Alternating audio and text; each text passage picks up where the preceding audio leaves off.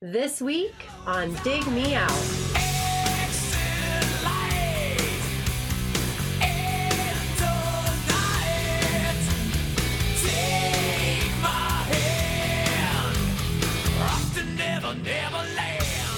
With your hosts, Jason Ziak and Tim Minichi. Jay, we are back with another roundtable discussion. This one is going to be interesting, I think. I hope. This is, what are we doing this once a season? No, we're going to do it twice a year. Oh, okay, good. We piloted this type of roundtable last fall when we did our Van Halen in the 90s, where we took a look at a very successful band from the 80s and how they responded to the shifting musical climate of the 90s. Mm-hmm. I believe that we concluded that on the survive or die scale, the 90s kind of killed Van Halen, or Van Halen killed Van Halen. One or the other. It just happened in the 90s. It just happened in the 90s, correct. So this time, we're taking a slightly different approach, as in we're taking a band that was successful in the 90s, or excuse me, in the 80s, but actually got more successful in the 90s, and how did that turn out for them? Yeah. And that band we're talking about is Metallica. To help us do so, I have assembled a roundtable crew for this discussion, which I have assigned Metallica-appropriate nicknames to each person. Oh, no. Yes. And we don't know what they are. And you don't know what they are. We don't know what they are. So, from Dallas, Texas, Unforgiven Eric Grubbs. Hi, guys. That's good. I'm the Unforgiven. Better than Unforgiven 2 or 3, though. There you go, exactly. One of our people in Cleveland, Ohio, Matt Prince Charming Wardlaw. Welcome back. As his wife, I don't know about that. Well, as his wife, Annie Fixer Zaleski. I hear that guffaw. Hello. There we go. That's our crew for this episode. I did contact Metallica management to see if any of them would like to join. We were not responded to. So, and I actually reached out to Beatallica too. None of them could make it onto the show. So. Oh, come on. Yeah. Anybody here a Beatallica fan? Absolutely. I booked them for a show at one point here in Cleveland. Excellent. I am a huge fan of Beatallica. Yes. 2 thumbs up over here, too. And Tim, I'd like to say thank you for not nicknaming me like Low Man's Lyric or something that was like derogatory. I'll take Prince Charming. Oh no, I would only the best for our roundtable guests. There'd be no low blows, no of Wolf and Man, or My Friend of Misery or something like that. So I want to gauge everybody's, I guess, when they were introduced to Metallica, when you started listening to Metallica, and then what your overall sort of like Metallica level of fandom is before we start this conversation. So I have a baseline because when we did the Van Halen episode, we were quite shocked that Chip Midnight actually had not listened to any Van Halen in the 90s, and kind of threw us for a loop. So I need to vet everybody to make sure you've actually listened to the entire Garage Inc. recordings before we get into this. Matt, when did you first start listening to Metallica, and where would you place yourself on the fandom? My first big Metallica memory, like I would think a lot of folks, was like seeing like the video for One, circa And Justice for All on MTV, and I'd been aware of Metallica before that, but that was when they really, really fell onto my radar. And then from that point, I definitely was on board and, went back and investigated Kill 'Em All and Ride the Lightning and Master of Puppets. And then I was also working in radio for a good portion of the 90s. So like as a lot of those records were coming out, I guess starting with like the Load record, that was stuff that we were playing a lot on the radio. So Metallica was something that like, even if I would not have liked them, it wasn't really something I could get away from because they were kind of ever present. But as far as being a fan, I would say that I've been, for at least the past 20, 25 years, a very big fan of Metallica, following everything that they do. if they go and they release an album with Lou Reed, because that would never happen, would it? There hasn't been anything that Metallica has done that I haven't at least given a listen to. And I would say that more often than not, I like what Metallica does, and hoping that they can make another record that is in the strong vein of the Death Magnetic record. So I hope that they kind of got back to, in my opinion, being Metallica with that record. I hope they will continue to be Metallica with the next record. Cool. Eric, how about you? I seem to remember when I was growing up in New Orleans seeing the Metallica logo here and there, and it was pretty terrifying. And then I saw the one video, and it would be on MTV during regular daytime hours. Now, seeing a video like that where a man has lost almost all of his, he's lost his arms, lost his legs, and he cannot speak. I mean, it was terrifying, okay? And I would try to make fun of it, try to counter my fear with it. I'd make fun of it, but it terrified me. And that was 3rd, 4th grade for me. And then when I was in 7th grade, I remember seeing the Enter Sandman video on MTV. And I was like, oh, it's Metallica. They're going to scare me again. But the thing is that I kept hearing the song and I got so into it. I mean, it's a very catchy song, a very catchy opening riff, that a couple years later, for my birthday, when I was a freshman in high school, my friends bought me the Live Shit Binge and Purge box set. And a year or two after that, I became a member of the Metallica fan club. Whoa. And I was a member of that for a few years. And so it was leading up to Load and Reload. And so, like, I got some pretty interesting exclusives, like them fucking around in the studio. Them just like, jamming. And also footage of them, just driving contest winners around San Francisco. They got a whole all-access pass to experience being around Metallica. And I got the So What magazine quarterly, and I would read through it. I distinctly remember when Load came out. I was in London, and I got it actually the day before it came out in America, because at that time, records came out on Tuesdays in America, and in England and Europe, they came out on Mondays. So I got the Vertigo copy of Load, and I remember being on the tube and listening to Ain't My Bitch and hoping that my parents didn't see the name of that first song. But as y'all know, is that I've continued to be a Metallica fan. I'm a huge defender of Saint Anger. Some Kind of Monster is just an exceptional documentary, not just really about, a band in crisis. It's more about what happens when things are not addressed, and what kind of damage that can do for years down the line. And that, I think, can translate far beyond whether you like Metallica's music or not. And Death Magnetic, I thought, was a phenomenal record, and I'm really looking forward to what they do. So that, in a nutshell, is how much of a fan I am of Metallica. Cool. Hey, Tim, I'd like to move to quickly rename Eric to Eric Hetfield Grubbs, because he took this podcast from being family-friendly to Hetfield-worthy bad language in about the first 20 seconds he was talking. Yeah! Oh, yeah! Well done. Excellent job, Eric. Annie, to you. So I think it's very similar to a lot of other people. So I started watching MTV pretty much religiously around fall 92 and then heavily into 93. And that was pretty much the height of every Black Album video. And so I was super into that. Like, at that point, actually, I was really into, like, Megadeth had an awesome song out, and, like, Def Leppard had stuff out, and I was really into that stuff. Like, I remember for my 13th birthday, I asked my parents for a copy of the Black Album and a Metallica shirt that had a brown snake on it that said, "Don't tread on me." I did not get either of them. And I'm to this day, I still remember that. I was so mad, because that's all I wanted for my birthday. I did not get that. And so that, and then, and the video for One, like, just basically, like, 'cause they would put that in rotation too, and it was just mind blowing. And so, but I was such a fan that so Metallica, when they went on the Load tour, they played 2 nights in Cleveland. And I went to a Stop and Shop Ticketmaster outlet with a friend of mine at like 8 o'clock on a Saturday morning. And we ended up waiting in line for an hour and a half, just kind of sitting there to get tickets for the tour.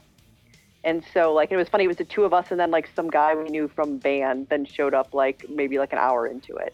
So we got tickets, and so we had tickets in like the front row of like the upper level, like super good seats. And that was my second concert ever, was the Load tour. And so I was really, really, really into Metallica. It lost me a little bit on Reload, I think, as with everyone else, as we'll probably talk about. But I was a pretty big fan. And then I liked Death Magnetic as well. I think, Green, I don't think it was, I'm not necessarily as into it as everyone else was, but I thought that was actually pretty good. I don't know if I can vouch for Saint Anger, though. But yeah, like with everyone else said, is basically all that stuff. Then I went backwards. Like I bought a bunch of the records on cassette, so I have them somewhere. I think I have Kill 'Em All on cassette or something at my parents' house. So I definitely, from like the Black Album, I went back, got everything from the 80s. And basically now every time they stream a show and we can watch it, like chances are I'll stay up watching it. Because when they did the show at Candlestick Park, whatever that is called down in San Francisco before the Super Bowl, like we totally put it on our TV, and like I watched the entire thing, stayed up until like 1:30 in the morning here. So cool. So yeah. Well, it seems like there is a common thread that a lot of people discovered them on, or were first at least visually introduced to them on the one video. Jay, is that the same for you? No, I go back to probably 86, 87. So I became aware of bands at this point through jean jacket patches. My Nice. jean jacket had lots of Kiss and Van Halen and Rat and Ace Frehley and more of that kind of thing, hard rock and pop metal. And then there were the kids that somehow were able to like spend most of their time like not going to any classes other than shop class, and they would have Megadeth, Metallica, Slayer, and Anthrax. And I remember at the time thinking, what is this about? And the Pushead, at that point, Metallica only ever used, I think, Pushead, the artist, for all of their artwork. It was always really dark and scary. And then they got added to the Monsters of Rock tour in 1988 with Van Halen, Scorpions, and Dokken. And I was like, well, I like three of those bands. What's this band about? And I didn't get it at the time. It was way too, dark and just not, I didn't quite understand it. I remember there being a huge to-do for years. So I probably became aware of them around Master of Puppets. So between then and when Injustice for All came out, that's, 2 years. The fact that they hadn't done a video, I mean, that was a big deal, that they were this, at that point, really, truly an underground band in a lot of ways, because they hadn't gotten any radio play at all. They hadn't released a video, and yet they were able to, do a stadium tour with Van Halen. So it was kind of a huge deal when Injustice for All came out, and they finally decided to do their first video and won. So by that point, it was built up, at least from my memory, as a big landmark moment for them. And then obviously the video they do is unlike any other video we had seen at that time, at least, that was played during the daytime on MTV. And then I was more of a, also dating myself here, there were bands that with the limited funds that I had in the 80s as a kid, there were bands I would go out and actually buy the cassette, and then there were bands I would dub from friends on those colorful Memorex tapes. Metallica was always a band that I would dub just to hear what was, what the albums were like. And I don't think it was until Death Magnetic that I actually paid money to own a Metallica record. Wow. But I was, obviously well aware of them, and I consider myself, I guess, a casual fan. I don't know. There's a lot of songs that I like. I have never seen them live, and I've never, up until Death Magnetic, had never actually bought an album.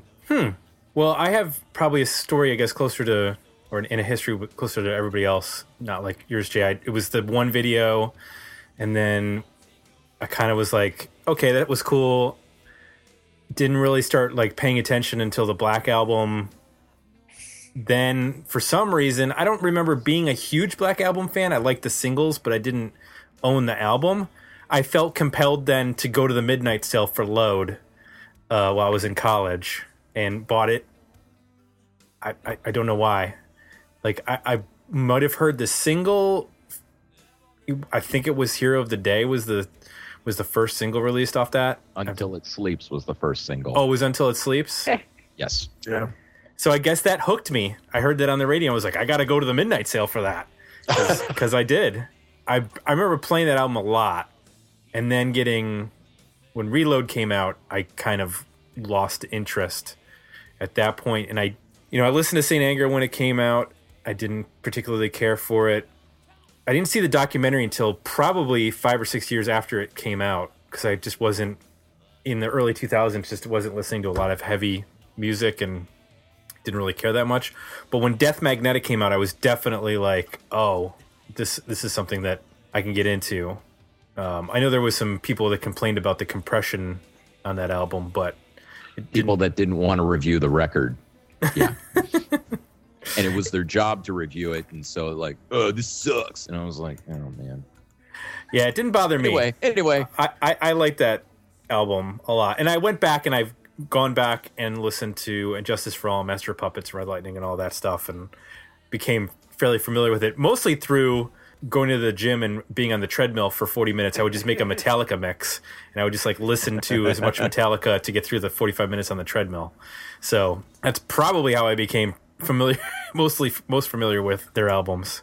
I want to walk through the decade of Metallica in the 90s and kind of trace their story to figure out how they fared in the 90s. In terms of, I think it's safe to say that they led off the decade with probably one of the most unprecedented shifts in music history, going from this, as Jay mentioned, they were essentially an underground band that had made one video. Although they were able to parlay that success into stadium tours, they didn't have the, I guess you'd say, mainstream name recognition.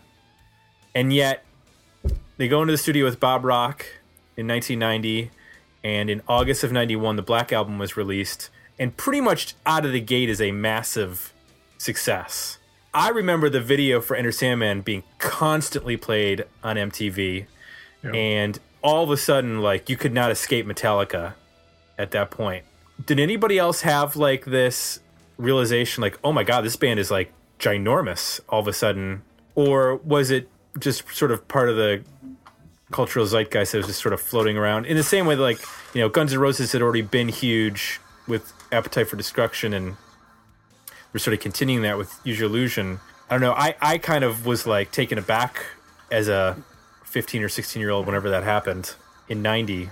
What were your all thoughts? Yeah, I mean, more familiar with the first 10 years of the band or so. Like I said, that there was nothing commercial about anything they did. So to go from that to suddenly, you know, one got some radio airplay and obviously got played on MTV a lot, but that was still a pretty progressive song and very, very dark. To go from that to what happened on the Black Album, where they became the MTV band, was incredible for me. I think anybody who said they predicted that could have happened is lying. I don't think anybody could have ever seen that as a possibility, but it happened. I think in large part to not only them, but also Bob Rock made that all possible. I mean, Well, it's interesting when you look at the trajectory of like how it happened for Metallica, because it's like basically I think part of the story was that they liked what Rock had done with the Dr. Feelgood record from Motley Crue, and obviously Dr. Feelgood's the record that really, really blows things up for Motley Crue, and the Black Album for Metallica was the same exact thing. I mean, definitely as a music fan, I just remember seeing them suddenly become so huge, and they're one of the first bands that I remember as a music fan in the time period that I was listening to music, just being amazed at how they were on tour for that record for like probably close to 3 years. I mean, there was no escaping in that era just how massive that band had become. Yeah. I'll also add this, guys, is that in 96, Kirk Hammett, I believe, was asked in So What magazine, why don't you make another record like Master of Puppets? And his response was, well, we already made Master of Puppets. And I'd go a little bit further and say they already kind of tried to replicate the sound of Master of Puppets on And Justice for All. So when they were going into the Black Album, they were like, man, I think we've kind of tired out this whole thing of like 8-minute songs. And what if we did just simpler riffs? And this was all stuff that they wanted to do. They were not trying to become commercially successful. It was just more of like they had exhausted, just these multi-lever, all that kind of stuff. And so it made for a very fresh turn. It was still hard and heavy. And to me, like that's what has made Metallica much more of an interesting band to check out every record as compared to, yes, I'm going to go there, Slayer. Now, Slayer is the band that, quote unquote, stayed underground. But to be honest, when it comes to me as a listener, what Slayer records do I really want to listen to just kind of get an idea of what their overall sound is? Seasons in the Abyss and Rain in Blood. That's it, And it's like, to me, there's so many aspects to Metallica that I'm glad that they made that kind of shift with the Black Album. Yeah. That record, to me, especially as I revisited it, it invented what heavy metal sounded like from then until now in a lot of ways. Oh, for sure. Yeah. The heavy groove, slowing things down, like I think you mentioned, Eric, where it was like, okay, we don't have to like gallop and go 1,000 miles an hour all the time. We can still be heavy, but actually have a groove and have big, thick riffs. So, yeah, I mean, I didn't see it coming. I mean, I knew they were working with Bob Rock, but you're like, oh, okay, he just did Dr. Feelgood, and now he's working with Metallica. What in the world is this going to be? Trying to put those two things together. And yeah, it was unlike anything I'd heard to that point. They invented something completely new. At least for me. Did anybody hear at the time from people who were metal fans that you knew that did they get tagged with the sellout? Oh, I think so. Absolutely. I think there was a good segment of Metallica fans that are, still bitching about the turn that Metallica took with that record. I mean, I think Jason kind of alluded to it, but I mean, the production values take a big shift, and suddenly they have this, big, shiny, clean sound, and, the drum sound. Like, obviously there were a good number of folks after this record that wanted that drum sound. I mean, they set a real standard with this record, with the sound of the record. But yeah, I mean, as far as the folks that had bought like the Kill 'Em All, Ride the Lightning, and Master of Puppets and Justice, like there were a lot of folks that cried foul, like, hey, what happened to our band that was like actually a metal band? What's going on here? Yeah, and the strange thing is that every record that they've made, from Kill 'Em All to Ride the Lightning, they had been given the sellout tag. Got to remember, Ride the Lightning has a ballad on it, even though it has a real rock out part, but people were like, what is this? And well, to me, like, that's the Cliff Burton influence. And I know we're talking more about the 80s here, but Cliff Burton was such an open-minded music fan that it had such a major impact on the band members while he was alive, and especially after he died, that it makes a lot of sense that they wanted to try something different in the turn of the 90s. And also, there was groove-centered stuff on Master of Puppets as well as And Justice for All. Harvester of Sorrow, what is and what should never be. The thing that, geez, I'm thinking of that horrible Train cover of what is and what should never be. The thing that should not be. The thing that, yeah. Yeah, sorry. I remember hearing that part of the reason why there was some adjustment in the tempos was because James Hetfield wanted to sing lower, that there were voice concerns. Has anybody else heard that? Voice. Yeah, okay. He blew out his voice making the Black Album, and he went to a vocal coach, and they made this tape of vocal warm-ups, and he has had that tape ever since, and he's never lost his voice, as far as I know. There's a little segment in Some Kind of Anger where he's singing along to that tape. Okay. He definitely changed his vocals on that record. If you go back and look at the earlier stuff, he sings a lot higher. At times almost sounds like a completely different person. You can definitely hear it on that record that he kind of becomes the stereotype almost of James Hetfield on that record. I mean, what's interesting about this record is if you think about it, I mean, it actually sounds good. it's easy to forget now how terrible the production was on a lot of the 80s Metallica records. And that's part of it, their charm, absolutely. But like you listen to this record, you're like, wow, okay, this is what the band actually sounds like if it's actually kind of produced well and with nuance. So, I mean, I think that was almost probably a bigger adjustment too, because you're like, wait a second, they don't sound like they're like sitting in their garage playing these riffs. Like it actually has like a big sound. And, you know, at the time too, everyone was so primed to hair metal as kind of being, you know, basically, you know, the dominant kind of theme. It had really kind of taken over a lot of the mainstream pop stuff. And this is basically a pop record. I mean, at the time, I mean, as much as how, you know, that's weird to say, but all of this stuff was completely accessible. They were really well-crafted songs. Like that completely kind of like obliterated and kind of ran circles around a lot of the kind of, you know, the sillier elements of hair metal. Like this was basically like these were heavy songs, like lyrically and like thematically.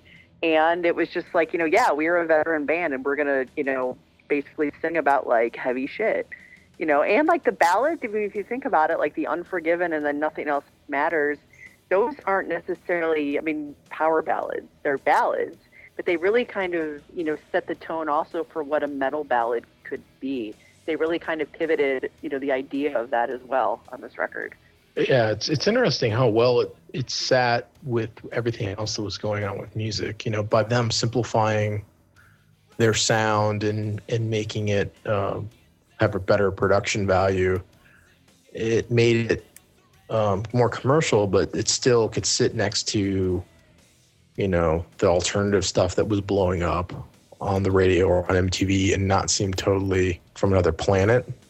Sort of, but they're their own thing. I think those 10 years or whatever they spent kind of building their own fan base, they were able to kind of enter that change in climate because they were like, right, this is records blowing up and they're touring and touring and touring. I mean, music is changing dramatically and they're able to just kind of ride it out. It's completely unaffected. I think it's important to mention that, so they released 5 singles off this 16 million selling album just in the United States. That's not even worldwide sales. Released singles for 2.5 years, which is, I mean, that's unheard of today. Now an album drops on a Friday, you talk about it for a week and then it's forgotten. Yeah. You know, there's no singles in terms of that sort of time frame anymore. It allowed them to continue doing things. They were touring for this record essentially up until 1994. That's when they headlined Woodstock. So that carried them all the way for 3 years off this record, which I think was mentioned earlier. I mean, and that includes the infamous co-headlining tour with Guns N' Roses. Yeah. I was just going to ask. Yeah, we need to get into that. Yeah. Do we want to? Well, do we want to jump right into that? Because I do have an interesting story about it from somebody that was on stage with Guns N' Roses. Oh. Shall we go ahead and jump in with that? Or if you have a story about somebody who was on stage with Guns N' Roses, please share. Okay. All right. The backstory is that I did Rock and Roll Fantasy Camp a number of years ago. And the guy that was my band leader was Teddy Andreas. Wonderful dude, studio musician, can play almost anything. But the thing is that he was asked to join Guns N' Roses as the second keyboard player. If you ever hear any footage of Guns N' Roses during that time, you hear Axl say, okay, Teddy Zigzag, take us out or something. That's Teddy. And all that he would really tell us about that tour is that overall, Metallica was always professional, but they would wear the crowd out. And the thing is that with Metallica being so professional, wearing the crowd out, and with Axl being so like up in the air about, is he going to show up? How long did people have to wait between bands? You know, because the amount of time between, what was it, Faith No More going on, Soundgarden, I forget which one was the opener, but and then Metallica playing, and then it could be like 2 to 3 hours before Guns N' Roses played. No wonder people wanted to riot when things would get canceled. But the thing is that those were the 2 biggest rock bands throughout the world, and so it made sense. But I remember when James Hetfield was interviewed about it, he puts 2 fingers to his head and makes it look like he's shooting himself, because I mean, I've heard of people that, you know, those shows were amazing, but Just after what Teddy told me about it, I was like, that makes a lot of sense. Yeah, and just so everybody is aware, they're playing in Montreal. Metallica's opening up their set, and a flash pot goes off and burns James Hetfield. He's like in the wrong spot. Is that what happened? Yeah, during Fade to Black. Okay. And they have to stop, obviously, because he's on fire and injured. So instead of... I think Lars Ulrich told it as like they were... he had to... Axl said he couldn't go out because his throat was feeling sore and he needed to wait a little longer, something like that. And he was like, "You was sitting back there drinking champagne. How does that help your throat?" I mean, he probably. I mean, in all honesty, he probably wasn't even there. I mean, if they don't think that they're going on until, let's say, 2 hours after Metallica's done, it's conceivable that Axl isn't even in the building when this happens, and isn't planning on being in the building for several hours. So the idea that they were going to, I mean, I get what Metallica's saying, and that would be awesome if that could have happened. Like, they could have ran out quicker and got the show going to keep people happy. But also, it's probably not terribly realistic to think that the whole production can be sped up. People can get to locations and crews can work faster and all that can happen. So. Right. Yeah, and I remember Jason Newsted sharing this story that they went backstage and just went to the Guns N' Roses guys and they acted like they just didn't give a shit. You know, about like, hey, could you guys speed up? No, don't care. Yeah. And I mean, it kind of. I mean, look at the band, both of those bands' trajectories since that time, and it seems like Metallica had more stability. I mean, it's not like every member of the band was either fired or quit. And one member kept going with the band name. And now it's to the point where a couple of original members means that the band can go from not in selling out the House of Blues here in Dallas to playing AT&T Stadium where the Dallas Cowboys play. But I mean, I'm talking about apples and oranges here, but it's all like, Metallica has always been the band that if I were to see those shows back in '92, I would be more focused on seeing Metallica. Can we just point out the ridiculousness of waiting 2 or 3 hours for the next band to play? That is ridiculous. What are you supposed to do? Just stand there? Get drunk even more. Oh, yeah, exactly. Get super drunk. Ugh. And riot. And riot. Obviously. Yeah, that's ridiculous. But let's not lose sight of, I mean, Metallica is a band that from the start, they pay their dues. I mean, they paid them more than anybody. I mean, in the truest sense of that phrase, they live that, for years and years and years, driving around in a van, getting no support from radio, getting no major label money. I mean, not big promotion money, like some other bands, playing music that was not popular. So, yeah, they appreciate it.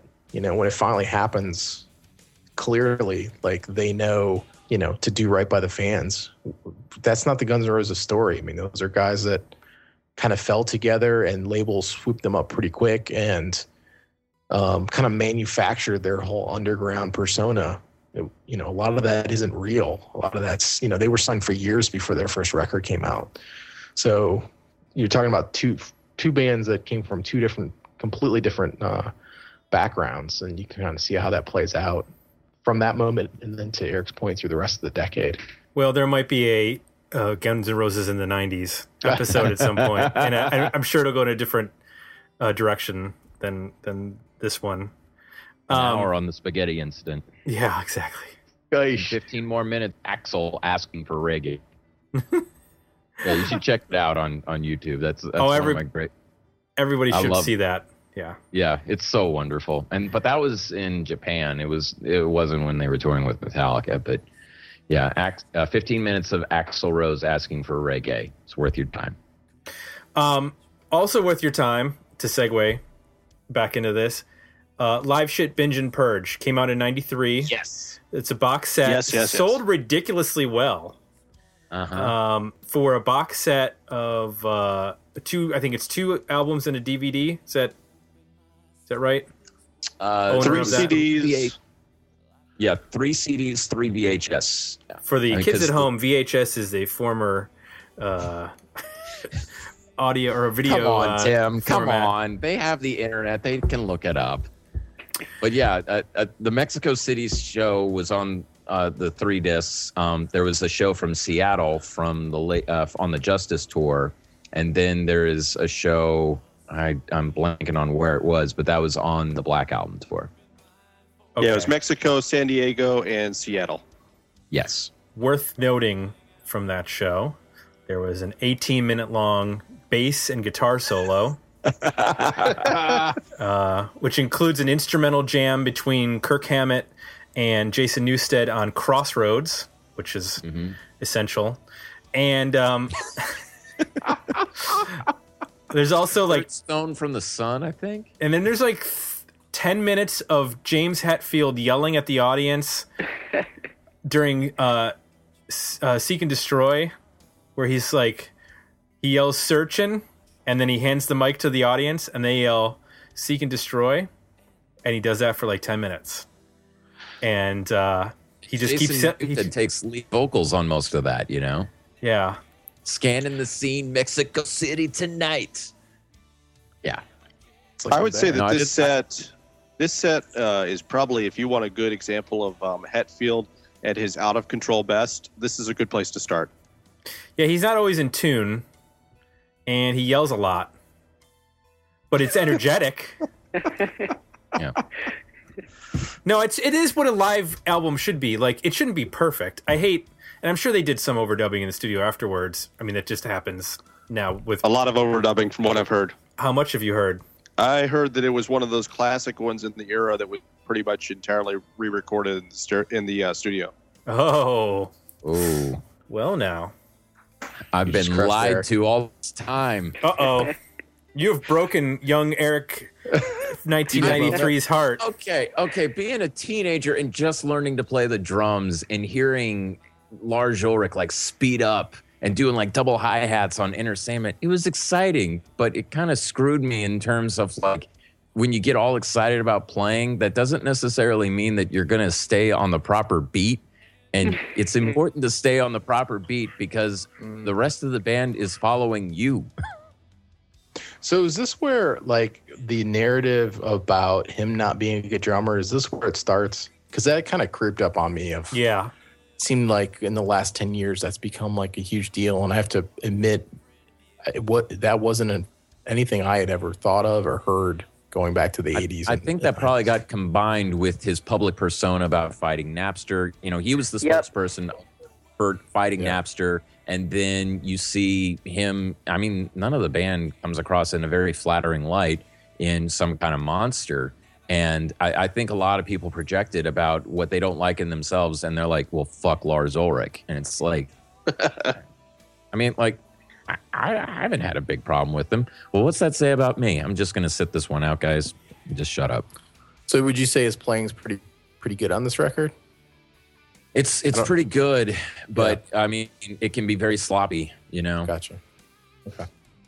And that's the one thing you can't fix with overdubbing a live record. Right. You know, like Chris. Yeah, Peter Criss said about alive. It's like, well, the drums are live. You can't fix the drums, you know? It's a pretty good Peter Criss impression. Yeah. Like that. Thank you. I am the Cat Man. So that's 93. 94, we've got Metallica headlining the new Woodstock. Now, this is not the one with the riots, correct? This is just the one with, like, overflowing shitty toilets? Yeah, Lots the of mud. mud. Yeah. Mud Yeah. people? Not, and it's Yeah, not, like I'm that. not derogatory. That's Like- not a racist thing. There's little people soaking in mud and shit. Because Yeah, that was the one where Green Day got really huge and mud was being thrown at them. Nine Inch Nails had a huge boost because they love playing in the dirt. It was 99 that ended in the riots. that's the Limp Bizkit. Bizkit and Red Hot Chili Peppers. And okay. So this is 94? Yes. Yes, okay. And this was on MTV, right? You could watch this, I think. Mostly, yeah. A lot of it. Were they...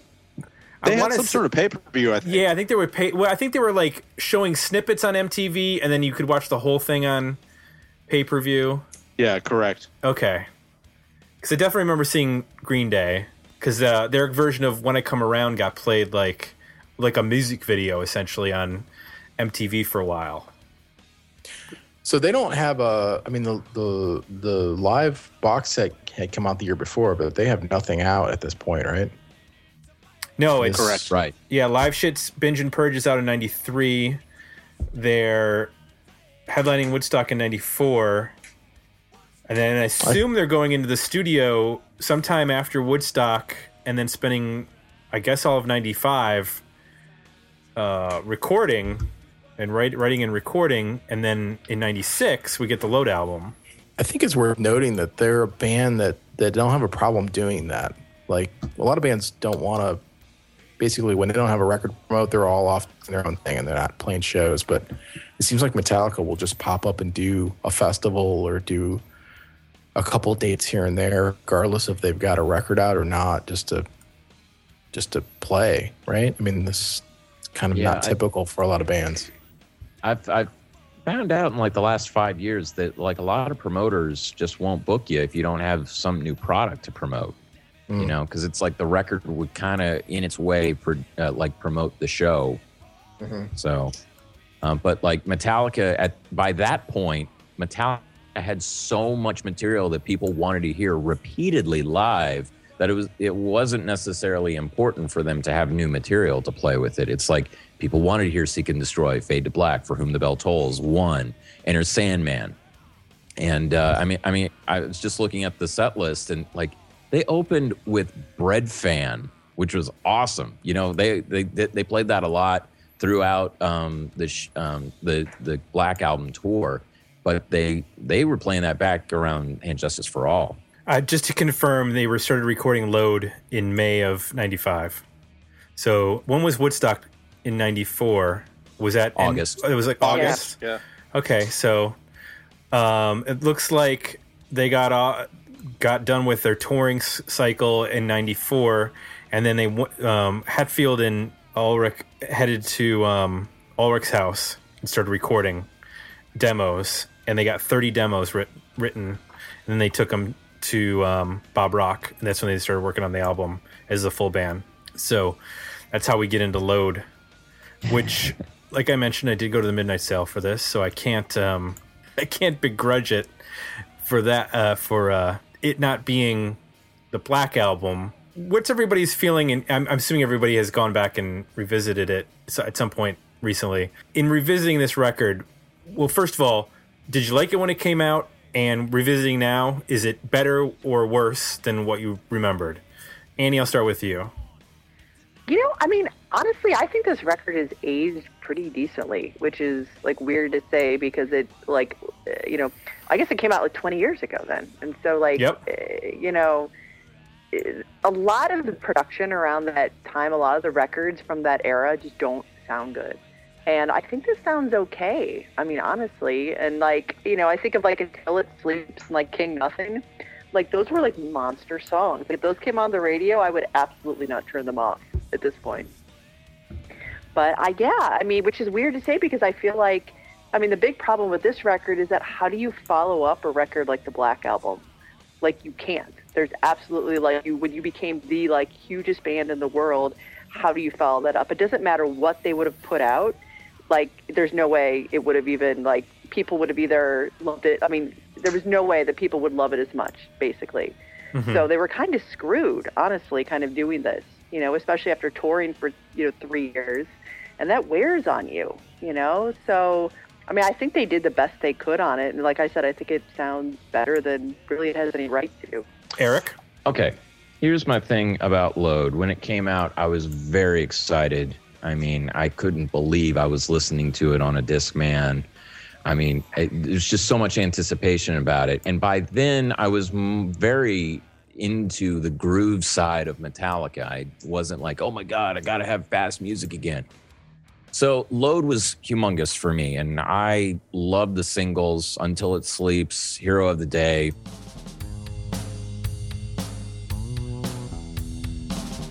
Where do I take this pain of mine?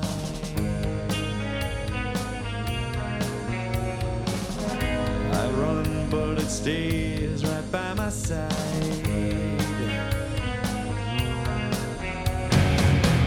So tell me open, pour me out. There's things inside that scream and shout, and the pain still hates me. So hold me until sleep. When the word was about Reload coming out at the time, I thought yes, and but though I remember, I don't think I listened to it that much. But I mean, songs like 2x4. Okay, as I say 2x4, I got to back this up and show how much of a fan I was of Metallica by then. Is that there was a bootleg of them playing at the London Astoria, and they played 2x4 and Devil's Dance on this bootleg. It was like a 2-disc one. It was like $40. An import, as my local record store had it. And the thing was, when I went to London on a family vacation, yeah, I know, brag, brag, brag, brag, brag. But one of the things that I really wanted to do was go to the London Astoria and take a picture of it. And so, like, I went with my dad. My sister didn't understand it. She was like, "What? This is stupid." But I was like, I went there, took a picture, and I was like, "Okay, I've been to the Astoria." Years later, I looked back at what was on the picture on the marquee. Jawbox was playing there. So it's very ironic that I would devote an entire chapter to Jawbox in my first book, and it just so happened that there was the line with Metallica. Anyway, but the thing is that Load and Reload, I was all about it, but upon revisiting it, their Reload is definitely the weaker record to me. Memory Remains, Fuel, awesome songs, but there's a lot of stuff on Load that I prefer than what's on Reload. I think it sounds more like a band that jammed a lot of ideas and they didn't want any of them to go to waste. And so given all the years between the Black Album and Load, they thought, well, why don't we just release it all?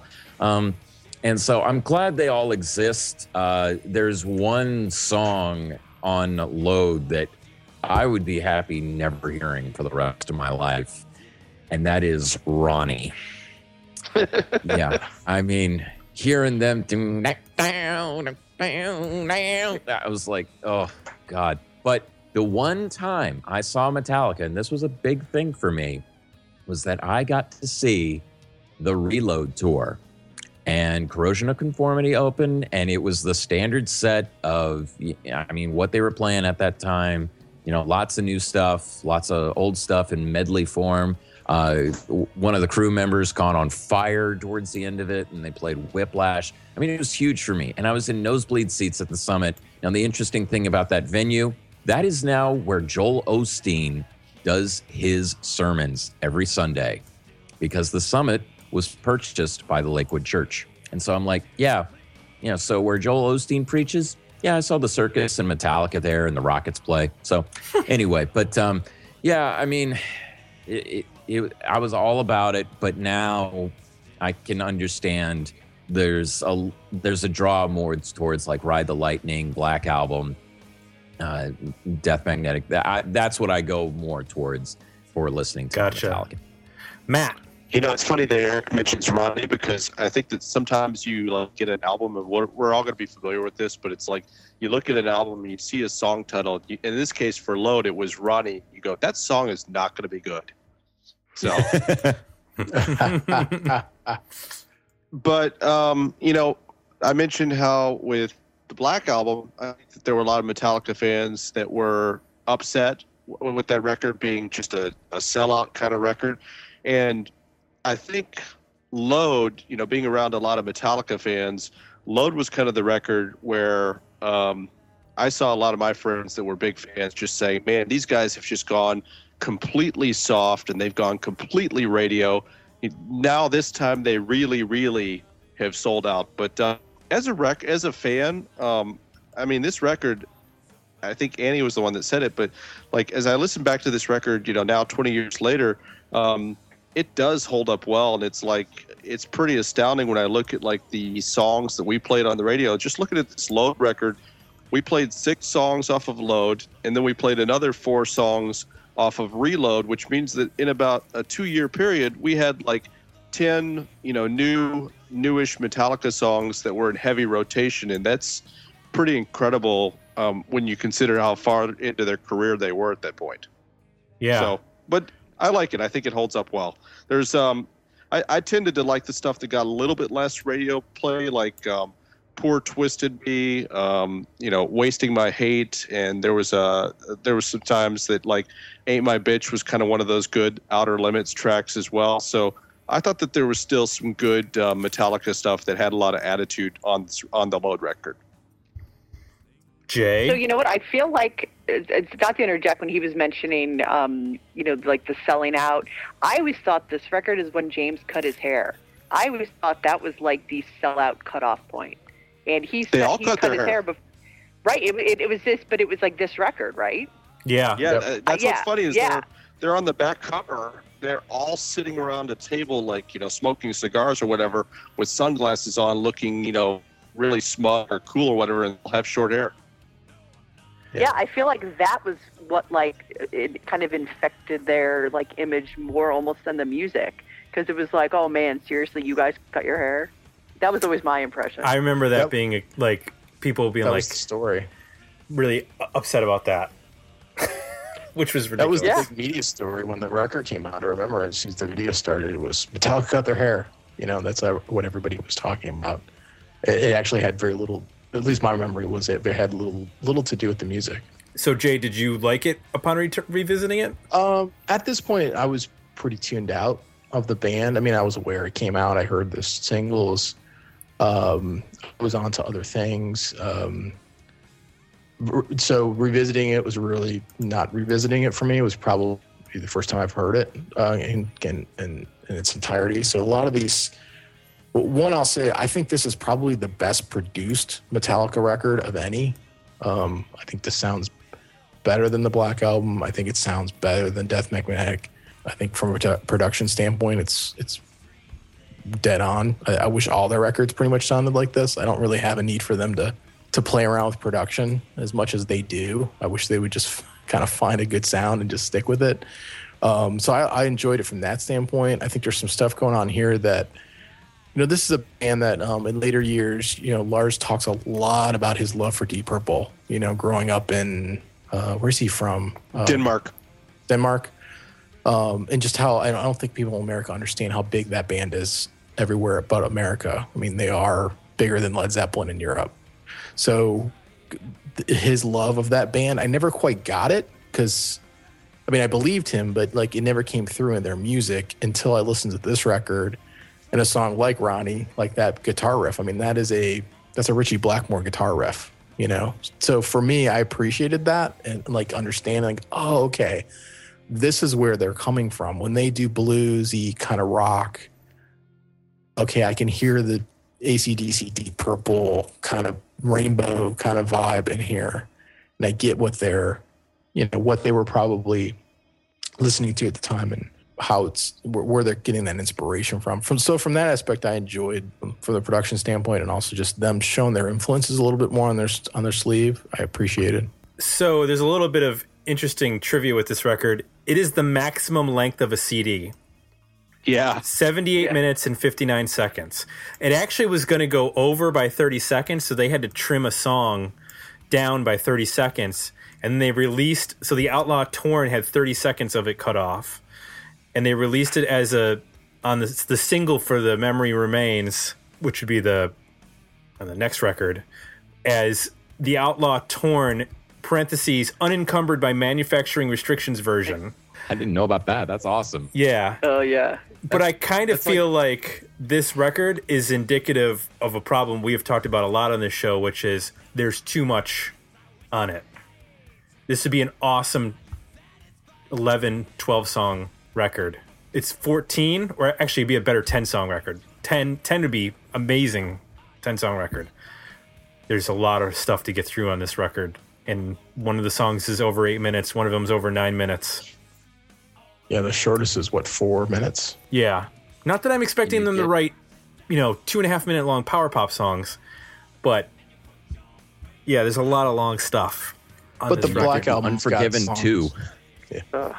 Yeah, you get the Unforgiven 2, Right, on Reload, yeah. That's another long album. That's 76 minutes. So between these two records, you have two really long records. And just imagine if they had released this, like taken Fuel and The Memory Remains and maybe one other song, put them on here, and then gotten rid of they might have made an album on par with the Black Album, potentially. Definitely. I don't know why Fuel didn't make it to the I first don't think they record. were done with it at the time. You think they were still recording? Yeah. Okay. That's totally possible. I mean, just look at what they play from this era live. Okay? They will pull out King Nothing occasionally. They'll definitely play Fuel. That's something you hear almost every show. Occasionally, they do The Memory That Remains. They did that on Through the Never, and that was phenomenal. But, just look in hindsight about how much material from this era they still play live, and it's very little. That is very true. They play so much more of their 80s stuff at this point, and like Black Album stuff. Mm-hmm. Like, yeah, it is really interesting when you look like that. It's very, very minimal from pretty much anything, prior to this. Yeah. I mean, look at the set list of the Cunning Stunts DVD, which was filmed in Fort Worth. I mean, that is so heavy on Black Album, Load, Reload, and medleys of stuff from Kill 'Em All, Ride of Lightning, and Master of Puppets. An interesting note about Load and Reload, almost those entire albums are tuned to E flat, which for those music nerds out there means you're making things sound darker, basically. I wonder why they went to that for Load and Reload. That's a kind of something that I would have thought they had already done with the Black Album or even the earlier stuff, but I guess that's all in standard tuning. And in fact, in some of the songs, like Bad Seed is D flat, which is even darker, to be non-technical about it. But basically, I think Sad But True is all tuned to all the strings are tuned a full step down. Why do I know this? Because the first riffs I ever learned on guitar were from a book I still own called Metallica Riff by Riff. Are they all tuned down, or is it in drop D? Because I think I always thought of them as being like following the Black Sabbath, tune everything to D, or not everything, turn the E string down to D, and then you got those Tommy Iommi drop D riffs, which is where they are obviously hugely influenced by. But I don't remember Black Sabbath tuning down a half or a full step to get their sound. No, I also have the tablature book of Load. You do? What I want? Yeah, I do. And I'm pretty sure that everything is tuned at least a half step down. Yeah. So I don't know why they would do that. Enjoyment, opening it up and being like, oh, I have to tune my guitar a half step down. Well, okay. I mean, it could do with the vocals. That's sort of the half step down. I mean, that's like a seasoned classic rock trick, to start with, just to make things easier to sing. Right. For one, you can do it and it's not noticeable. Like people aren't going to notice that and a lot of bands started doing that in the 70s and, still do it. So it's the kind of thing that maybe they caught on as he was singing more and more and, having issues with the voice, probably figured out, hey, if I turn down half a step, this all gets a little bit easier. Right. So what can you guys explain to me? I honestly, like I said, this is a dark period for me with Metallica. It's a blind spot. What is the story with the Reload album? Are these leftovers, or is this a true second follow-up release? What's the story with this record? I remember Rolling Stone writing about it, saying that they just had so much material that they just released what was finished by the Load release date, and they were going to do more recording while they were on tour supporting Load, and Reload would come out much sooner than how long it took for between the Black Album and Load. Which, when we know how Metallica works, it's pretty funny that it actually kind of happened, because it's like you look and Load comes out in 96 and Reload comes out in 97. And by the Metallica standards that we know, that just doesn't seem possible. Yeah, exactly. Yeah, they did intend to make a double album, and they were, 14, 15 songs, whatever, into that, had them done, and were like, we've been in the studio for so long, let's just put out one album, and then we'll finish the rest. But there was an intent to make a double record and do it all at once. Which, I guess, I don't know, maybe they saw that, was Melancholy Infinite Sadness out by this point? Yes. So, I mean, there was a band that had success with a double record, so... But then they also, Guns N' Roses Use Your Illusion 1 and 2. Yeah. I mean, you kind of saw what happened with that, where, good luck following that up. So there was also that model, too. Right. Where you Back to made your fans buy 2 separate albums on the first day. Yeah. Brilliant. Price for both. I feel like Fuel and Memory Remains were those bigger songs than the stuff off of Load? I don't know. Those feel like they were bigger hits to me, especially Fuel. I just remember them all having equal airplay on MTV. Yeah. I mean, every time I would see the Memory Remains video, I would watch it. Marianne Faithfull's voice on that and her appearance in that video, just amazing. And Fuel was a real stripped down sort of video. But I mean, they also made videos for Mama Said, and, Right. As well as King Nothing, Hero of the Day. I mean, it was like 5 or 6 singles when you got over the whole Load and Reload touring cycle, I think the thing that probably lodges Fuel in your brain is that it has probably, out of these 2 records, has had the most staying power as a single, because it got used by NASCAR for a number of years, and been on TV show. I mean, it's been used in video games. Like there's been a lot of use of that song. WWE's used it. It's been placed a lot. So it's just out of all those singles, it's gotten probably the most airplay. Which is rare for Metallica, because they don't let stuff be licensed. I remember it was a big deal when the first Paradise Lost documentary had Metallica songs in it. Yes, but this was short hair Metallica. They were open to such things. Okay, So- all right. I just looked up the chart positions, and so it's interesting because the Memory Remains actually hit the top 40. It crossed over and it hit 28 on the singles charts and hit 3 on the mainstream rock charts. The Unforgiven 2 was a huge hit on the rock charts. It hit 2, but it was only number 59 on the charts. Fuel didn't cross over at all, and it only hit number 6 on the mainstream rock charts. But I did get that impression too. That was huge. I was surprised also to see that, because I was looking at those chart positions too. Until It Sleeps charted top 10. It charted at 10 on the Billboard Hot 100, and I would not have guessed that. Oh yeah, I remember that was a big. I mean, that video got played a ton on MTV, and that's not surprising to me. That song seemed to be everywhere for a while. I mean, I feel like that's just like residue from the Black Album, because it was so big that there was no way that first single back wasn't going to also be huge. Right. So I feel like it was probably just that anticipation. And then, I mean, Hero of the Day, the next one, only hit 60 on the regular, like the Hot 100, but that was also a number 1 rock hit. Like I feel like that one was almost bigger, which was weird. But because I like that song a lot more. But I mean, that's a really, really good song.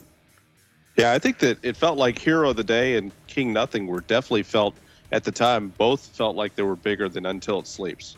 They were better songs, I thought. My memory is that the Load stuff was still, I felt like there was a lot of head scratching still going on. And then when Fuel came out, it was sort of like, oh, okay, like Metallica's back. Like they're going to be fine. At least that was my memory of like, where's this band going with all the Load stuff? And then Fuel came out and it was like, oh, okay, they're going to be huge. It's going to be all right. 100+ through black and white.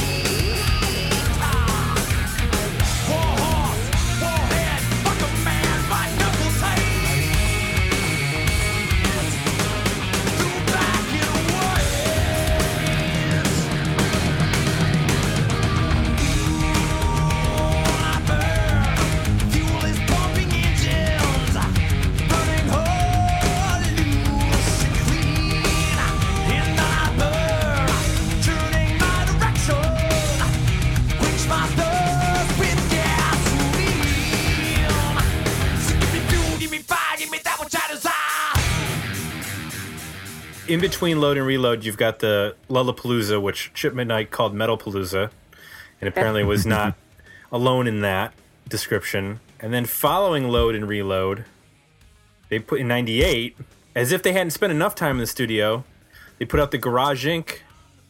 I guess it's a double album. Yes, it was. Of all the covers, which again spawned more big singles, because I remember, was it Turn Whiskey the Page? in the Jar. Yeah, Turn the Page was huge. Yeah. Whiskey in the Jar. I mean, And this features the Garage Days Revisited stuff too, right? Yeah, well, Yes. there was Garage Days Revisited, Garage Days Revisited. There was the stuff that came out on the reissue of Kill 'Em All, where they did Am I Evil and Blitzkrieg. And for me, as a fan of Metallica at that point, and finding out that there were other Metallica songs that were not on any of the records, I mean, me and my friends would pay crazy money to just have those Garage Days bootlegs, and hearing Helpless, and and especially Am I Evil, because that was something that they still played almost every show. So Garage Inc. At that point, I was like, yes, I'll finally get to hear it. But the thing was, it's like, it was just more material to listen to. And yeah, it was fun to have like their version of Stone Cold Crazy by Queen, as well as hearing a proper studio version of Bread Fan. Yep. But like all the like new covers, I mean, they were fun. Like Free Speech for the Dumb.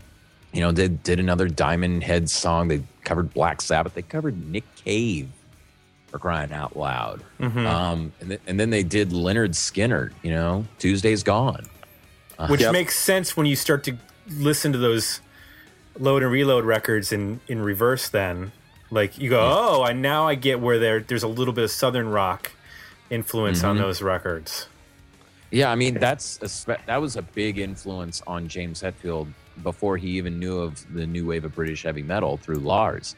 He was really into Ted Nugent, he was into Southern rock, and he loved Aerosmith.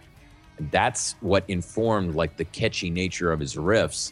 And then along comes Lars, and he's like, "Hey, let's cover Diamond Head and Blitzkrieg." And it's like, okay, I can take those kinds of riffs, but make them sound darker and scarier. And Lars, it was very much. Sorry, I What? didn't mean to cut you off, Eric. No. It's yeah. I mean, it's like that was that kind of influence, I'm gonna admit something here. I had not heard Stone Cold Crazy before Metallica covered it. Me neither. Wow. And What? when I went okay. Yeah. when I went back and listened to it, I was like, "Oh, this is actually a pretty heavy song to begin with." Oh, yeah. Like I thought, it's a Queen song. It's probably not that heavy. Oh no, it's a heavy song. Yeah, it's kind of early Queen is totally like it's so different than the stuff that everyone kind of knows. It's awesome. Yeah.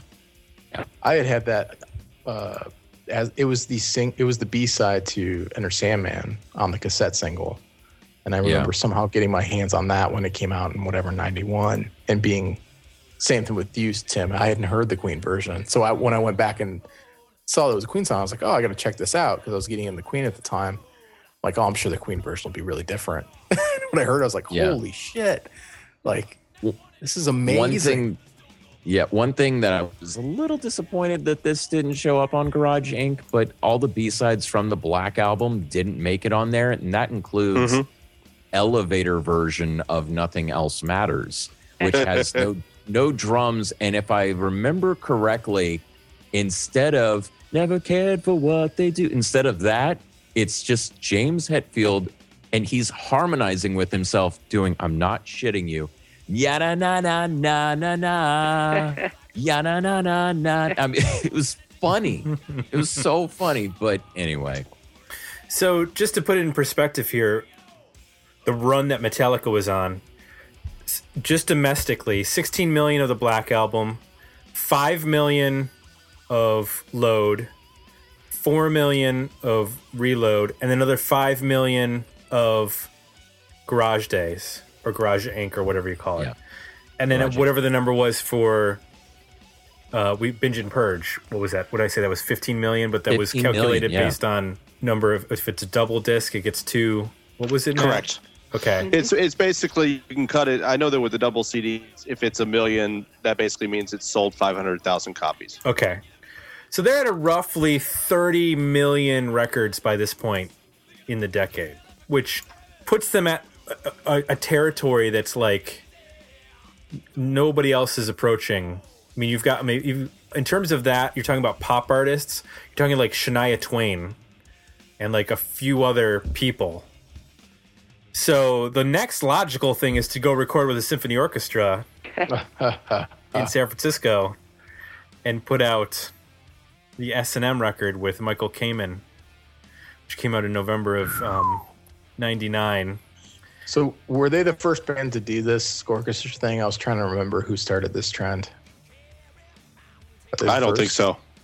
Who was first? No, Deep Purple did it in 1969. Well, I meant in the 90s because like Kiss in the did 90s. it, and then Scorpions did it. And it seemed like every rock band suddenly had to do a orchestra album. I was trying to remember if they were the ones that started that whole thing. They may have been. That's possible. I think a key distinction, guys, is that it was Michael Kamen. And Michael Kamen was, at the time, just an amazing arranger. And, you know, what he added to Nothing Else Matters, the original album, or the original Black Album version, was fantastic. And he later worked with Queensryche. I mean, he did a lot of stuff. And so the thing is that at the time that S&M came out, same thing with Load. I was like, oh my God, this is so amazing. But I was listening to it the other day, and I'm like, in some parts, the orchestra adds a lot of really cool stuff. Mm-hmm. Many other parts, it's excessive. Yeah, totally. And I think there's some parts where it's like counterintuitive. Like I would have thought with Enter Sandman, you would play off of that riff, but they don't. The orchestra doesn't play off the riff way you think they would to make it more dramatic. They do this like weird, like counter melody to the main riff, which I found completely bizarre. I felt like it was. I can't listen to mashups. I know that's something that you can listen to, Tim, because I'm distracted and I want to hear one of the. It just makes me want to hear one of the two songs. You know what I mean? And it was the same thing with this record. As I listened to it, I was like, I just want to hear either what the orchestra's doing or what Metallica's doing. I don't want to hear the two together. Like it sounds like they're in separate rooms playing something remotely similar, but not always of one. Yeah, I also found it distracting with the song like For Whom the Bell Tolls, because the original song, it has a very subtle Eastern influence on the guitar. If you're not paying attention to it, you're probably not going to hear it. It's not like a blatant like Kashmir type thing. But when you add the strings and they play the same notes, it sounds like it's off the soundtrack to Lawrence of Arabia. Like it is so it's whatever, when you play those two notes right next to each other, that's playing in that Eastern scale. Are you talking about the dun, dun, dun, dun, dun, dun, dun, dun, Yes. that part? Yeah. It sounds a little epic Hollywood movie. It sounds like an epic Hollywood movie. It's crazy. Yeah. It's it's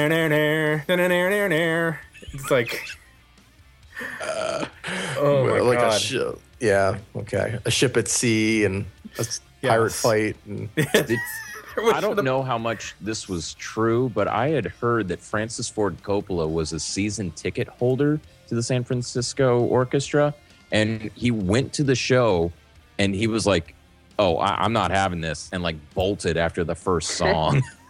And I was Wow. like, you do know this is Metallica, right? I mean, it gets to a point in the show. Yes, I've watched it on DVD because, you know, hello, Metallica band. But like people are crowd surfing in an orchestra at an orchestrated show. And, you know, they played two new songs, No Leaf Clover and Minus Human, that were not redone in any other place. So that was a part of the poll to it.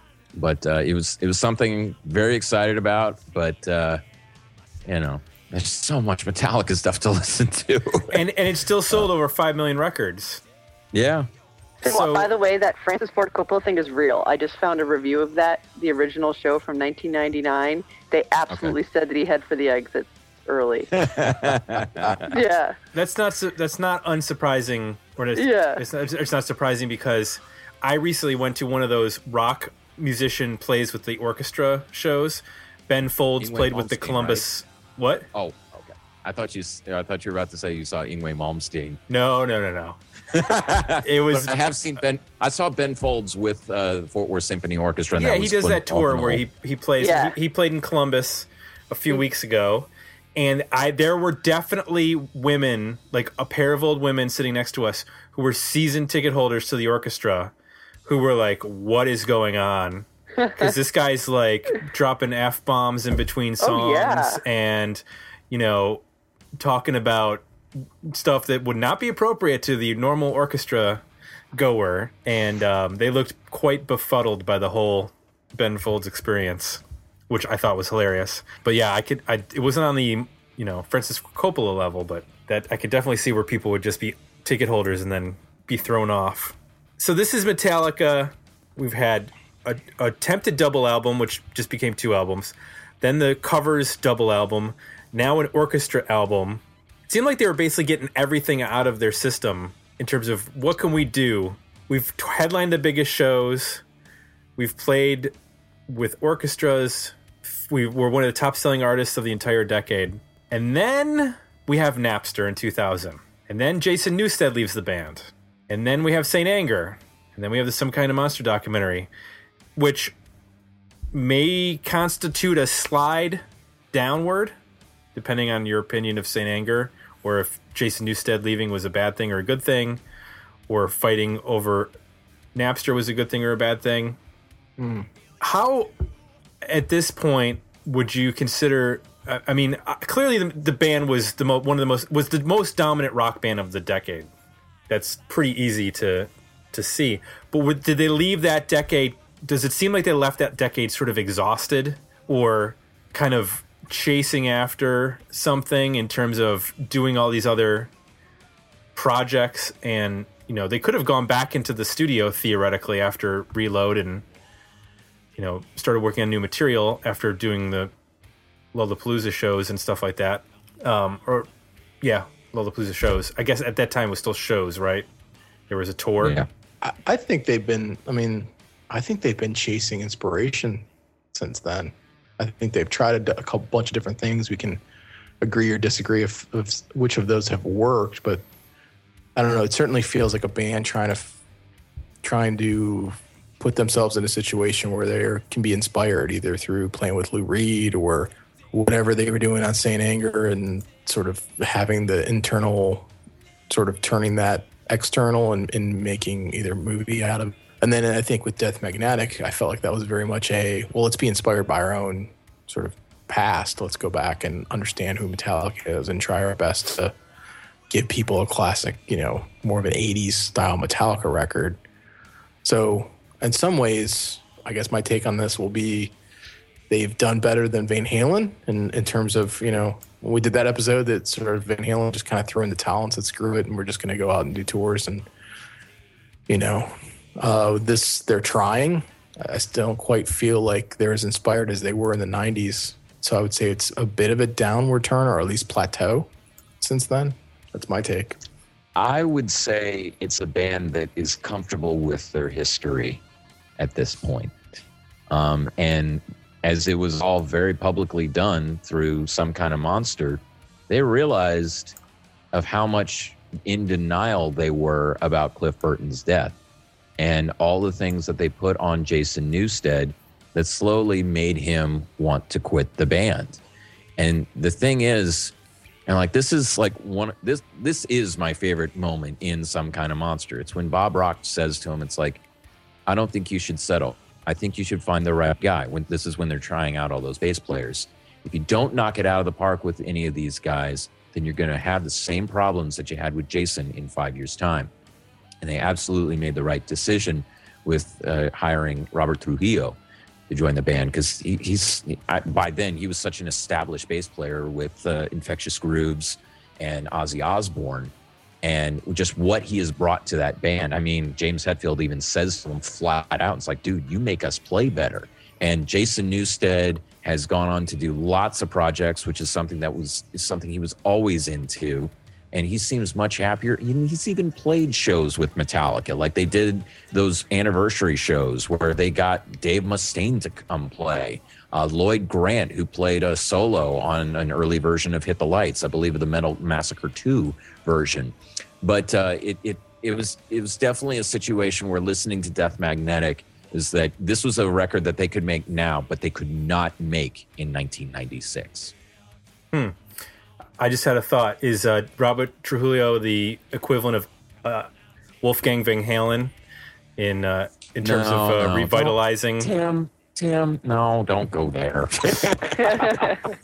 Don't go there, dude. The thing about what Jason brought to the band is a lot different than what Robert brings to the band. Absolutely. And I mean, it's just like the band was just let's put it this way. Towards the end of the Saint Anger tour, they were playing Master of Puppets from start to finish, and they weren't playing anything from Saint Anger.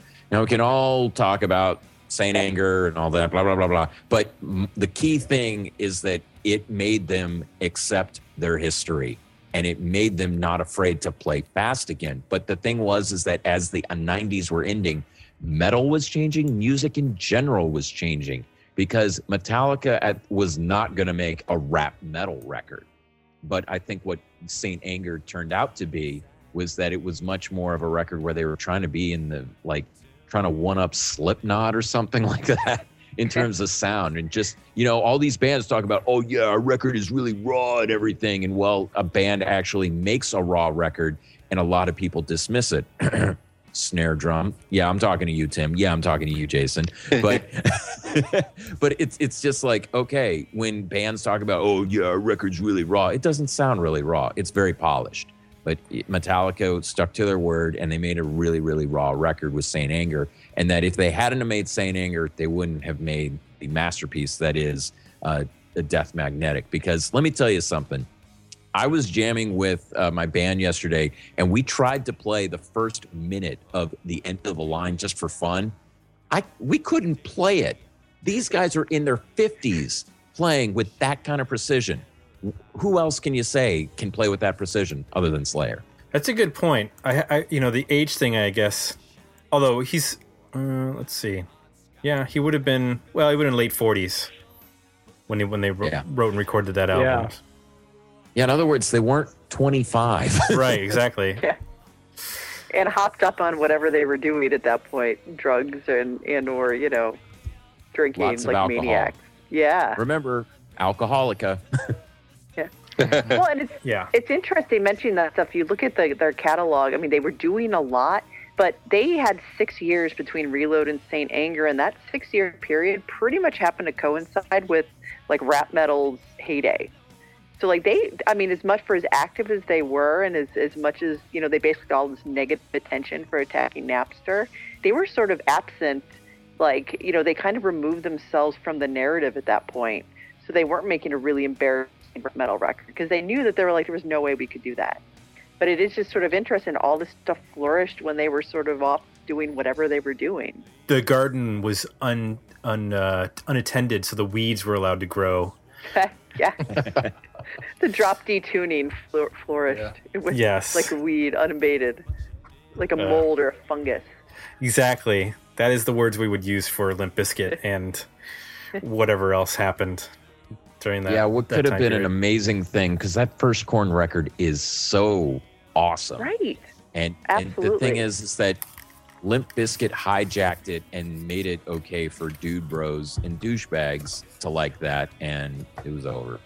Thankfully, the Deftones are still making great stuff. Yeah, they never should have been lumped in with all those people anyway. They were so much better than that. I agree. Well, what's interesting about it, I think it's easy to forget how much damage really Lars's, Napster attacks really did on the band, just because he came off so badly in that. Yeah. Because he just came off, basically they were coming off of, and it was because basically that they discovered that a demo of their song, I Disappear, was receiving radio play, and it was basically like it was leaked on Napster.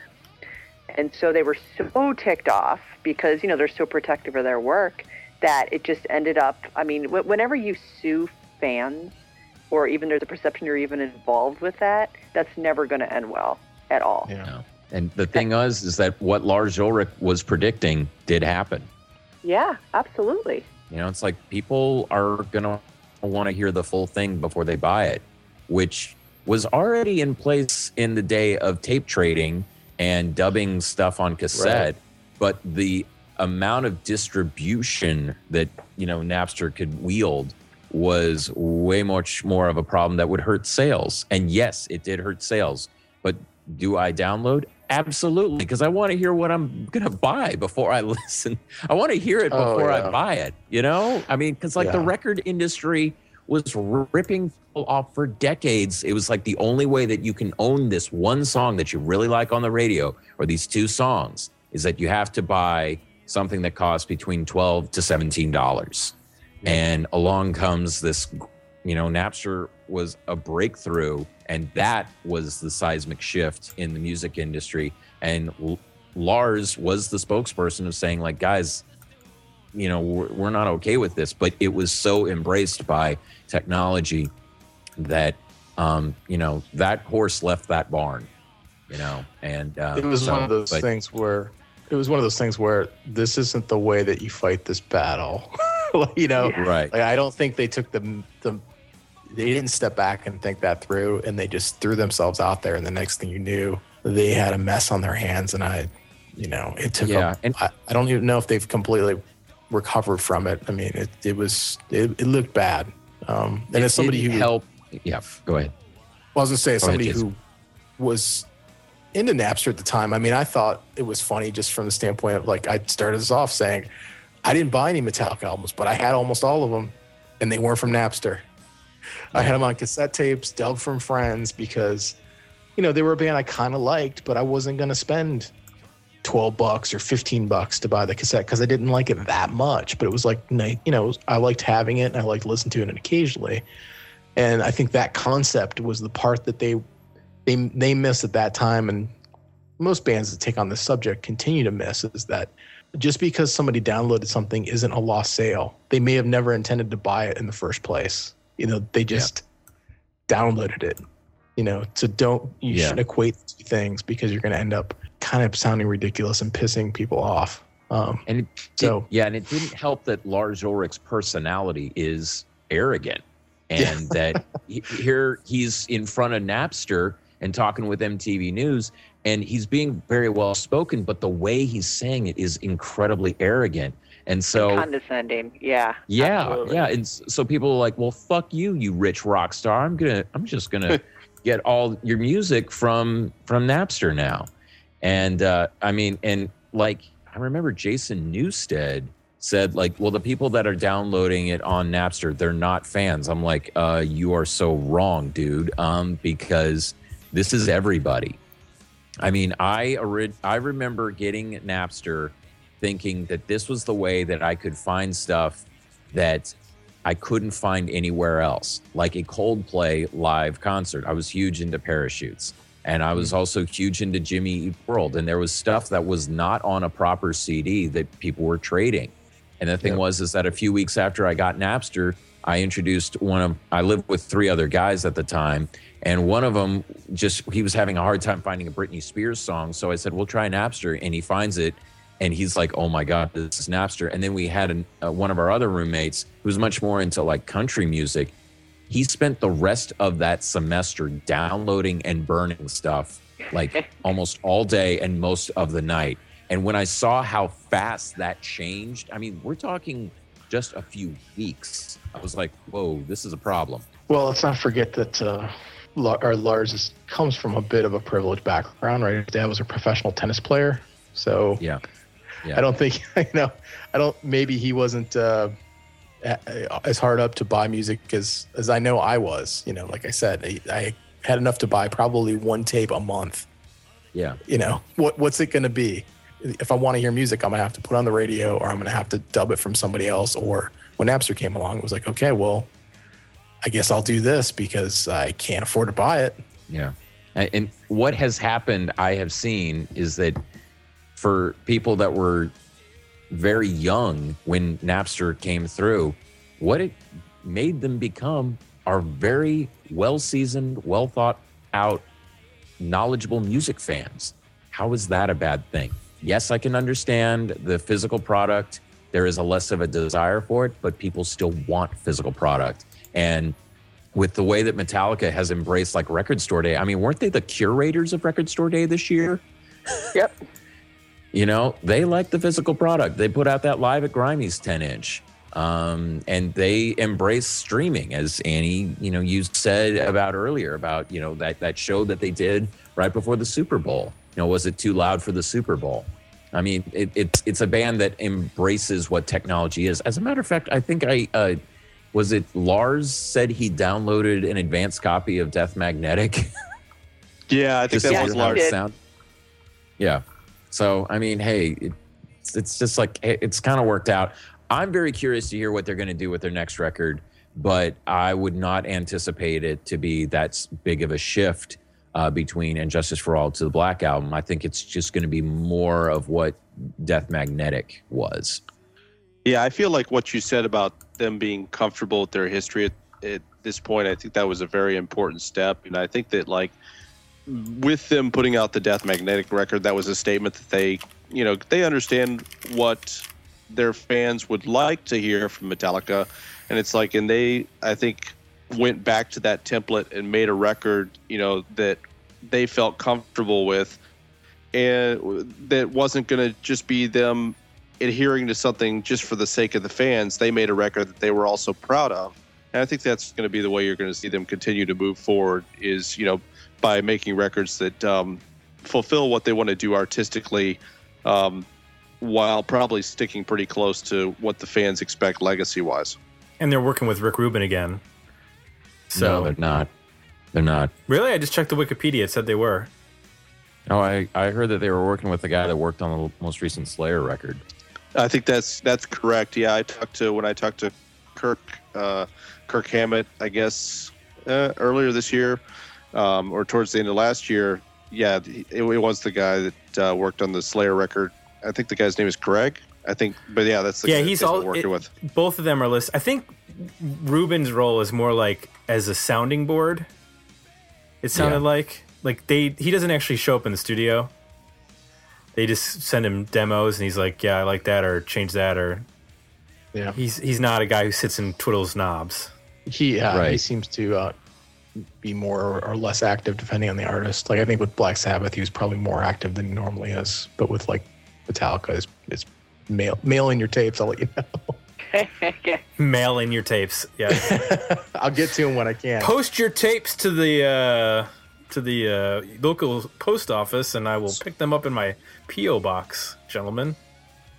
Yeah. So, thinking about the future, you know, we're seeing, obviously this year has been a dark year for rock artists passing. And we see other bands just not able to continue, like just getting to that age, sort of the first wave of classic rock bands, especially drummers, you know, sort of get to the point where you just, you know, Neil Peart, for example, just don't feel like they want to or can continue to play live. Like, when you start to look at this generation of bands that, you know, are playing faster and very technical and much more physically demanding than maybe, you know, some of the bands that preceded them, how many years are we going to get out of, like, a Sam Metallica? Like, how far are they going to be able to go? Or is it getting to the point where, like, Lars just isn't able to play a lot of those songs at some point and they have to wrap it up sooner than maybe some other bands did? I don't know. How is this all going to play out? I don't know. That's a good question. Because they're getting up there, right? I mean, these guys have got to be, mid-50s at this point? James is like, he's going to be 53 this year. Yeah, same thing with Lars. He'll be 53 in December. So, yeah, I mean, this isn't Charlie Watts playing, right, you know, R&B and, you know, mid-tempo rock songs. No. I mean, I think these guys I think they like what they're doing with Metallica. Like, I think they do enjoy doing Metallica. So it's like, I think we've certainly seen that they have all started to enjoy pursuing other interests, but I feel like they're going to remain dedicated to the Metallica cause in one form or another, I think we would have at least another 10 or 15 years. I could see them going the distance like Deep Purple has. And, they still, they've, and the shows that I've sort of streamed in recent years, they've done, like, they still can play. I mean, obviously they're not like the, like, ridiculously frantic speeds of, 30 some years ago, but I mean, what band is? But it's still, like, really, really respectable. And, like, they still, James actually, James does his, vocal hot dogging. And, but it's, Kirk is still such a great guitarist, too, that, like, I almost feel like more than Lars, that Metallica kind of lives or dies with him. And he's still great. Mm-hmm. You know what I mean? So that's, like, as long as, like, he's kind of, still agile enough to do that, I think it's, fine. And Lars has actually been better in recent years. The stuff I've seen, like, I don't know, but just because they don't actually play that many live shows anymore. They're always, just because they're doing so many different things, and I think that helps too. Like, they haven't done a full scale, like, U.S. tour in what, like 6 years, 7 years? It was after Death Magnetic. Like, it's been a long time. So that helps too, because they're not really out there, like, basically on these huge physically demanding tours either. So where does this leave us with the 90s? Is this a band that entering into the 2000s had survived the 90s, or did the 90s take a chunk out of them and leave them suffering by the side of the road? Eric, let me start with you. I would say the 90s took a lot out of them, but if they didn't have the 90s, we wouldn't be talking about Metallica now. Interesting. Matt, what do you say? I think that looking at what they did in the 90s tonight, is I was getting ready for this. Like, I think they really survived the 90s in an admirable fashion and made some good records that, obviously, as we've talked about, like, performed well at radio, and they sold a lot of records, which is really kind of remarkable when you think about how many bands from their era kind of like struggled heavily and fell by the wayside. When they were up against grunge and everything else, Metallica really was able to just keep being Metallica throughout the decade. And I don't think that they really hit their crisis point until they put out the Saint Anger record, which, by the way, I know that Eric has said, good things about the record, but it's like, I like that record too. Like, I think it's kind of a shame that production wise I think it's a shame that so much of the focus got put on the production, because I think that there are some good songs on the Saint Anger record that I think that if they would have had the standard Metallica production, I think that songs like Frantic and the title track would be just as well regarded as other stuff in the catalog. But yeah, looking at the 90s, I think that they did a great job of being Metallica through the decade and came out okay on the other side. Annie? Yeah, I would pretty much agree with kind of what everyone else has said. I do think that, Metallica, if you think about the 90s, they barely took a break the entire decade, like not even like really like a good chunk of time off, So I think that, like, if you look from the start of the decade to the end of the decade, they really grew as a band and really did a lot of different things. And so, I think, it's kind of seemed inevitable that there would sort of just be sort of some cracks in the facade and, a little bit of a breakdown, which is basically what happened. But I think, overall, they look at also what they put out. If you talk about a decade's worth of just material, they were unbelievably creative. Like, you don't see bands having a decade like they did anymore. Absolutely. Yeah, I don't think it's probably not possible anymore. No. Yeah, we'll never see anything like, I can't imagine anything like this again. To go from the world's biggest underground band to literally the world's biggest band in a matter of a couple of years, and then spend the rest of a decade going all the way from, completely changing your image and having huge hits with your own songs, having huge hits with covers, playing with an orchestra. The ground that they covered in that 10 years, it constitutes an entire career.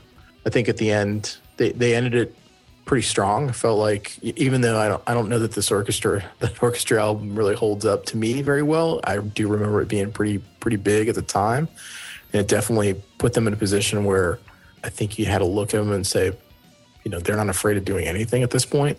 They're willing to try almost and go in any direction, which was a great way, I think, to end the decade. I think it's unreasonable to ask much more of this band, in terms of if you look at did they survive or not.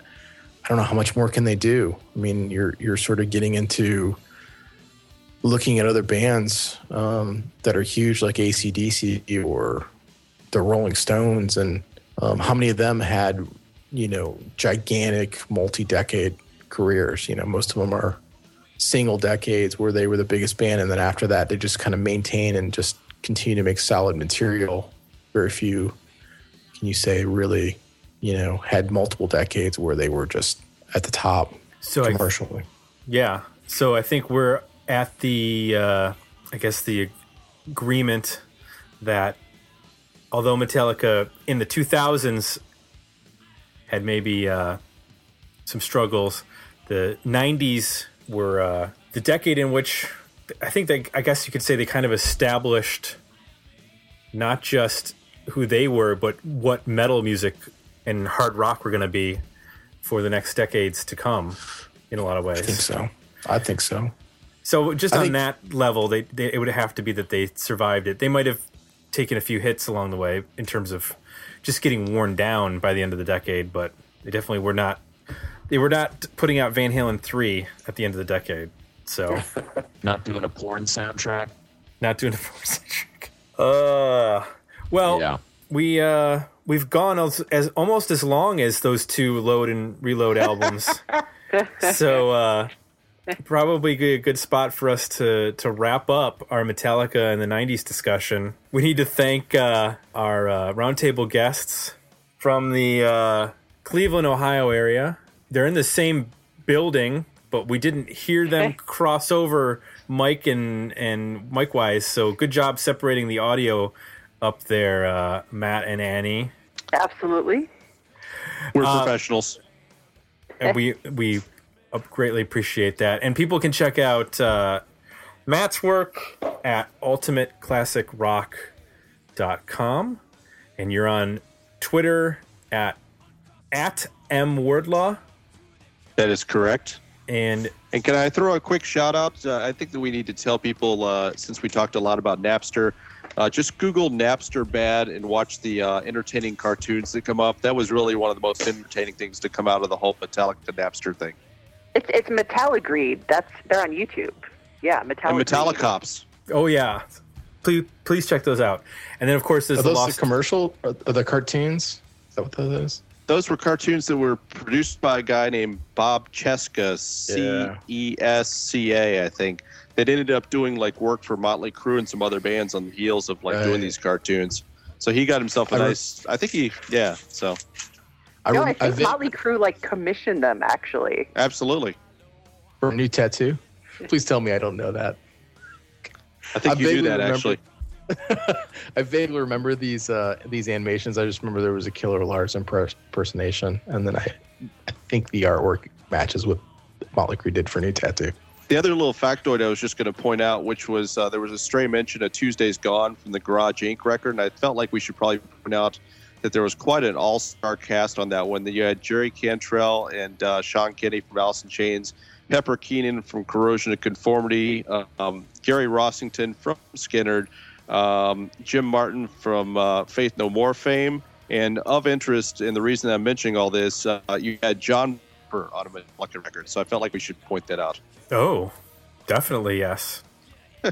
Annie, AV Club, Salon, Las Vegas Weekly, Cleveland Scene. Am I forgetting anything? Yeah, I write a lot of places. That's good enough. Yes. I'm on Twitter. That's where all my stuff goes. Follow her on Twitter, at Annie Zaleski. That's the Twitter handle, correct? Correct. Eric Grubbs, Yes, Do sir. You Know Who You Are podcast, the book post which you mentioned earlier on the interwebs at Theme Park Experience.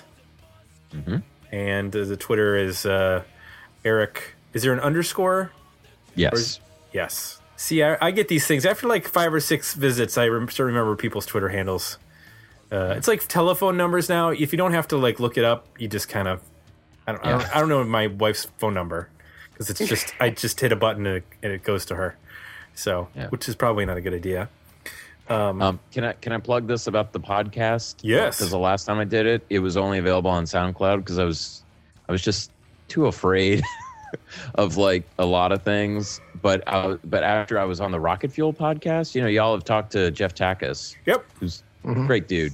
He just told me how to get onto iTunes and Stitcher. And I had a total eureka moment. And you can now find Do You Know Who You Are? The podcast. That's what it's listed as. Do You Know Who You Are? The podcast on iTunes, Stitcher, as well as SoundCloud. Nice. And Excellent. actually, as we are wrapping this episode up, I'm going to upload my 2-hour fan commentary that I did with Hope for Death Proof, the Quentin Tarantino film. So that's the latest stuff that I'm. Wait, so like you can match up the commentary with the movie? Yeah. That's the intent. Yeah. Cool. And we talked for the whole 2 hours, and I hope it gives people a glimpse of how much fun that Hope and I have talking to each other, especially talking about movies, talking about, where do we come from. And, I met Hope through podcasting, and she does an awesome podcast called Macabrecast. And, let's put it this way. It's like getting to talk to Matt and Annie is great because they met through writing. And like Hope and I met through writing as well as podcasting. So I feel very comfortable and happy to be on talking with y'all. So thanks. Awesome. Jay and I did not meet through podcasting. And our wives are disgusted that we do podcasting. Yeah. They still don't understand why we do this. What are you doing up there? Right. If you like what you heard, folks, go to the aforementioned iTunes and leave us some positive feedback. We would greatly appreciate that. You should leave all the people who have podcasts on this show positive feedback wherever they post them. iTunes, Stitcher, SoundCloud, other Google Play, something like that. Also, we have our Patreon page where you can donate $1 or $2.50 a month, and you can get exclusives. And $2.50 gets you a review. You can do the old-fashioned review over at digmeoutpodcast.com. I think that's it. I think I have pimped everything for Jay, Matt, Annie, Eric, and myself. Thanks, everybody, for sticking around for the almost 2 hours of this very fun episode. And we'll be back next week with another episode of Dig Me Out. Thanks for listening.